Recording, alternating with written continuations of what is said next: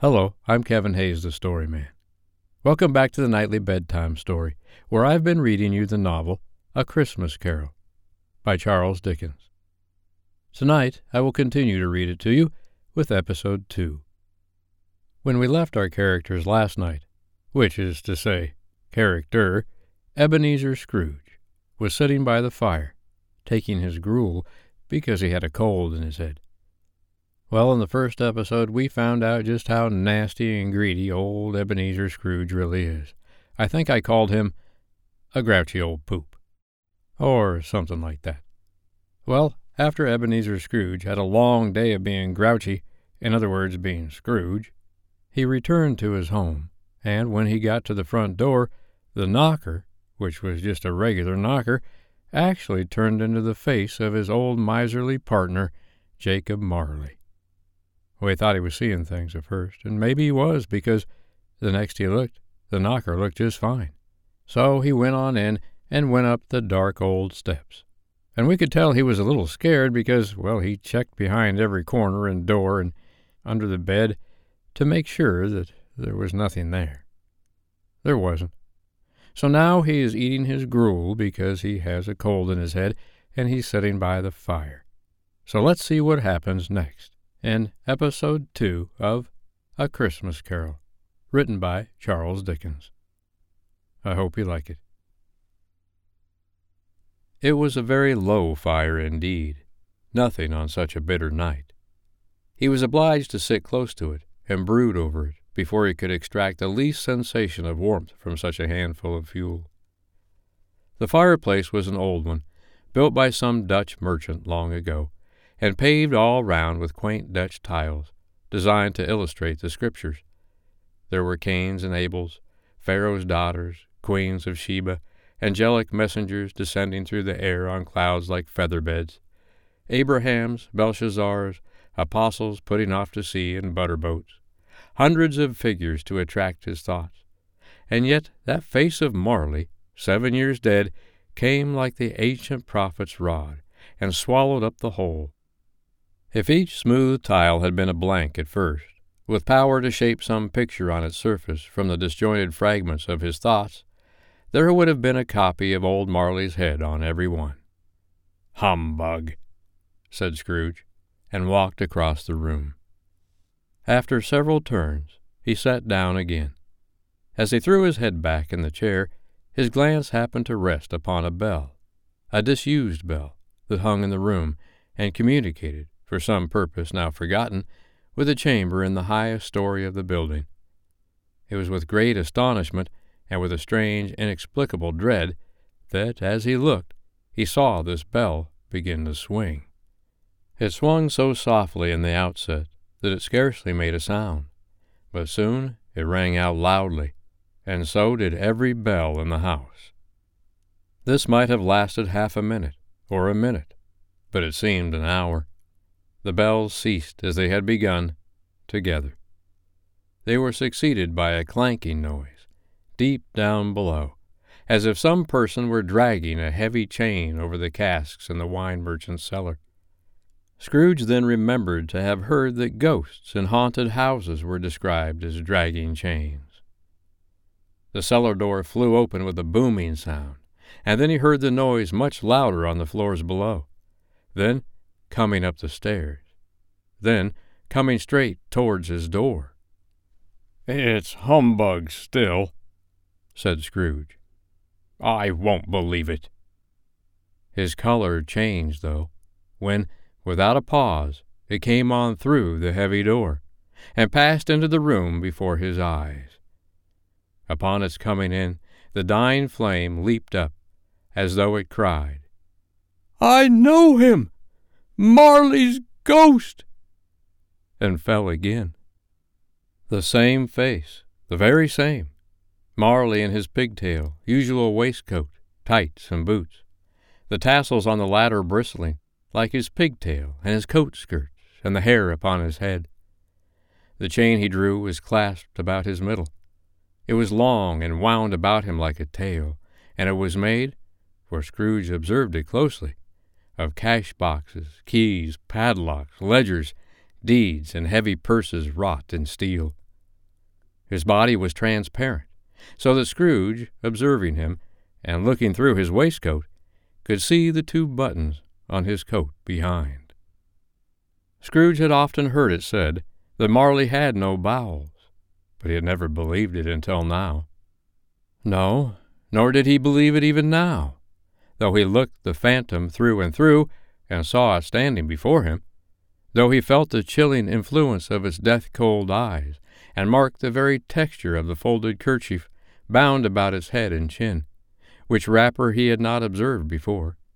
He was still incredulous, and fought against his senses. "How now?" said Scrooge, caustic and cold as ever. "What do you want with me?" "Much." Marley's voice, no doubt about it. "Who are you?" "Ask me who I was." "Who were you, then?" said Scrooge, raising his voice. "You're particular for a shade?" He was going to say to a shade, but substituted this as more appropriate. "In life, I was your partner, Jacob Marley." Can you sit down?" asked Scrooge, looking doubtfully at him. "I can." "Do it, then." Scrooge asked the question because he didn't know whether a ghost so transparent might find himself in a condition to take a chair, and felt that, in the event of its being impossible, it might involve the necessity of an embarrassing explanation. But the ghost sat down on the opposite side of the fireplace, as if he were quite used to it. "You don't believe in me," observed the ghost.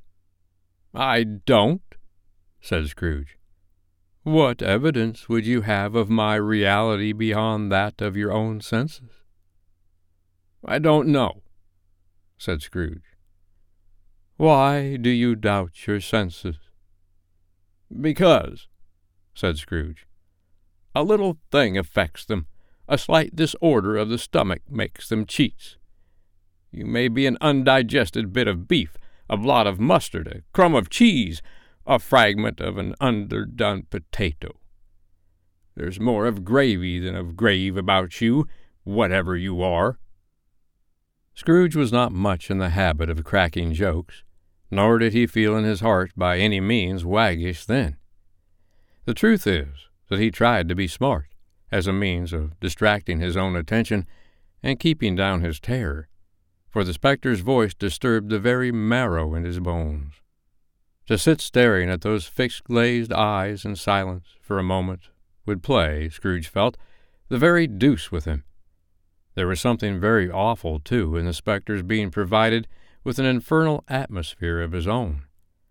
Scrooge could not feel it himself, but this was clearly the case, for though the ghost sat perfectly motionless, its hair and skirts and tassels were still agitated as by the hot vapor from an oven. "You see this toothpick?" said Scrooge, returning quickly to the charge, for the reason just assigned, and wishing, though it were only for a second, to divert the vision's stony gaze from himself. "I do," replied the ghost.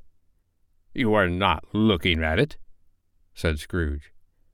"But I see it," said the ghost, "notwithstanding." "Well," returned Scrooge, "I have but to swallow this, and be for the rest of my days persecuted by a legion of goblins, all of my own creation. Humbug! I tell you, humbug!" At this the spirit raised a frightful cry, and shook its chain with such a dismal and appalling noise that Scrooge held on tight to his chair, to save himself from falling in a swoon. But how much greater was his horror when the phantom, taking off the bandage round his head, as if it were too warm to wear indoors, its lower jaw dropped down upon its breast. Scrooge fell upon his knees and clasped his hands before his face. "Mercy!" he said. "Dreadful apparition! Why do you trouble me?" "Man of the worldly mind," replied the ghost, "do you believe in me or not?" "I do," said Scrooge. "I must. But why do spirits walk the earth, and why do they come to me?" "It is required of every man," the ghost returned, "that the spirit within him should walk abroad among his fellow men, and travel far and wide, and if that spirit goes not forth in life, it is condemned to do so after death. It is doomed to wander through the world. Oh, woe is me! And witness what it cannot share, but might have shared on earth, and turned it to happiness." Again the spectre raised a cry, and shook its chain, and wrung its shadowy hands. "You are fettered," said Scrooge, trembling. "Tell me why." "I wear the chain I forged in life," replied the ghost. "I made it, link by link, and yard by yard. I girded it on my own free will, and of my own free will I wore it. Is its pattern strange to you?" Scrooge trembled more and more. "Or would you know," pursued the ghost, "the weight and length of the strong coil you bear yourself? It was full as heavy and as long as this 7 Christmas Eves ago. You have labored on it since. It is a ponderous chain." Scrooge glanced about him on the floor, in the expectation of finding himself surrounded by some 50 or 60 fathoms of iron cable, but he could see nothing. "Jacob," he said imploringly, "old Jacob Bartley, tell me more. Speak comfort to me, Jacob." "I have none to give," the ghost replied. "It comes from other regions, Ebenezer Scrooge, and is conveyed by other ministers, to other kinds of men. Nor can I tell you what I would. A very little more is all permitted to me. I cannot rest. I cannot stay. I cannot linger anywhere. My spirit never walked beyond our counting-house. Mark me, in my life, my spirit never roved beyond the narrow limits of our money-changing hole, and weary journeys lie before me." It was a habit with Scrooge, whenever he became thoughtful, to put his hands in his breeches pockets, pondering on what the ghost had said. He did so now, but without lifting up his eyes or getting off his knees. "You must have been very slow about it, Jacob," Scrooge observed in a businesslike manner, though with humility and deference. "Slow," the ghost repeated. "7 years dead," mused Scrooge, "and traveling all the time?" "The whole time," said the ghost. "No rest, no peace, incessant torture of remorse." "You travel fast?" said Scrooge. "On the wings of the wind," replied the ghost. "You might have got over a great quantity of ground in 7 years," said Scrooge. The ghost, on hearing this, set up another cry, and clanked its chain so hideously in the dead silence of the night that the ward would have been justified in indicting it for a nuisance. "Oh, captive bound and double-ironed," cried the phantom, "not to know that ages of incessant labor by immortal creatures for this earth must pass into eternity before the good of which it is susceptible is all developed. Not to know that any Christian spirit working kindly in its little sphere, whatever it may be, will find its mortal life too short for its vast means of usefulness. Not to know that no space of regret can make amends for one life's opportunities misused. Yet such was I. Oh, such was I!" "But you were always a good man of business, Jacob," faltered Scrooge, who now began to apply this to himself. "Business!" cried the ghost, wringing its hands again. "Mankind was my business. The common welfare was my business. Charity, mercy, forbearance, and benevolence were all my business. The dealings of my trade were but a drop of water in the comprehensive ocean of my business." It held up its chain at arm's length, as if that were the cause of all its unavailing grief, and flung it heavily upon the ground again. "At this time of the rolling year," the spectre said, "I suffer most. Why did I walk through crowds of fellow beings with my eyes turned down, and never raise them to that blessed star which led the wise men to a poor abode? Were there no poor homes to which its light would have conducted me?" Scrooge was very much dismayed to hear the spectre going on at this rate, and began to quake exceedingly. "Hear me!" cried the ghost. "My time is nearly gone." "I will," said Scrooge. "But don't be hard upon me. Don't be flowery, Jacob. Pray." "How it is that I appear before you in a shape that you can see, I may not tell. I have sat invisible beside you many and many a day." It was not an agreeable idea. Scrooge shivered, and wiped the perspiration from his brow. "That is no light part of my penance," pursued the ghost. "I am here tonight to warn you that you have yet a chance and hope of escaping my fate. A chance and hope of my procuring, Ebenezer." "You were always a good friend to me," said Scrooge. "Thank ye." "You will be haunted," resumed the ghost, "by 3 spirits." Scrooge's countenance fell almost as low as the ghost's had done. "Is that the chance and hope you mentioned, Jacob?" he demanded in a faltering voice. "It is?"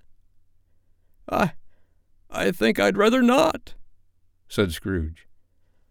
"Without their visits," said the ghost, "you cannot hope to shun the path I tread. Expect the first tomorrow, when the bell tolls 1. "Couldn't I take 'em all at once and have it over, Jacob?" hinted Scrooge. "Expect the second on the next night at the same hour, the third upon the next night when the last stroke of 12 has ceased to vibrate. Look to see me no more, and look that, for your own sake, you remember what has passed between us." When it had said these words, the spectre took its wrapper from the table and bound it round its head as before. Scrooge knew this by the smart sound its teeth made when the jaws were brought together by the bandage. He ventured to raise his eyes again, and found his supernatural visitor confronting him in an erect attitude, with its chain wound over and about its arm. The apparition walked backward from him, and, at every step it took, the window raised itself a little, so that when the spectre reached it, it was wide open. It beckoned Scrooge to approach, which he did. When they were within 2 paces of each other, Marley's ghost held up its hand, warning him to come no nearer. Scrooge stopped, not so much in obedience as in surprise and fear, for on the raising of the hand he became sensible of confused noises in the air, incoherent sounds of lamentation and regret, wailings inexpressibly sorrowful and self-accusatory. The spectre, after listening for a moment, joined in the mournful dirge, and floated out upon the bleak, dark night. Scrooge followed to the window, desperate in his curiosity. He looked out. The air was filled with phantoms, wandering hither and thither in restless haste, and moaning as they went. Every one of them wore chains like Marley's ghost. Some few, they might be guilty governments, were linked together. None were free. Many had been personally known to Scrooge in their lives. He had been quite familiar with one old ghost in a white waistcoat, with a monstrous iron safe attached to its ankle, who cried piteously at being unable to assist a wretched woman with an infant, whom it saw below upon a doorstep. The misery with them all was clearly that they sought to interfere for good in human matters, and had lost the power forever. Whether these creatures faded into mist, or mist enshrouded them, he could not tell. But they and their spirit voices faded together, and the night became as it had been when he walked home. Scrooge closed the window and examined the door by which the ghost had entered. It was double locked, as he had locked it with his own hands, and the bolts were undisturbed. He tried to say humbug, but stopped at the first syllable, and being, from the emotion he had undergone, or the fatigues of the day, or his glimpse of the invisible world, or the dull conversation of the ghost, or the lateness of the hour, much in need of repose, went straight to bed without undressing, and fell asleep upon the instant. The end. For tonight. I hope you liked episode 2 of A Christmas Carol, written by Charles Dickens. Well, apparently there was something to that door knocker turning into the face of his old partner, Jacob Marley. Now that the spirit of his old partner has visited him in the night and told him that he's going to be visited by 3 more spirits, well, Ebenezer Scrooge isn't feeling very confident anymore, is he? Well, we'll see what happens to him tomorrow night. I'm Kevin Hayes, the Story Man. I'll be back tomorrow night to read you episode 3 of A Christmas Carol, written by Charles Dickens. But for tonight, good night.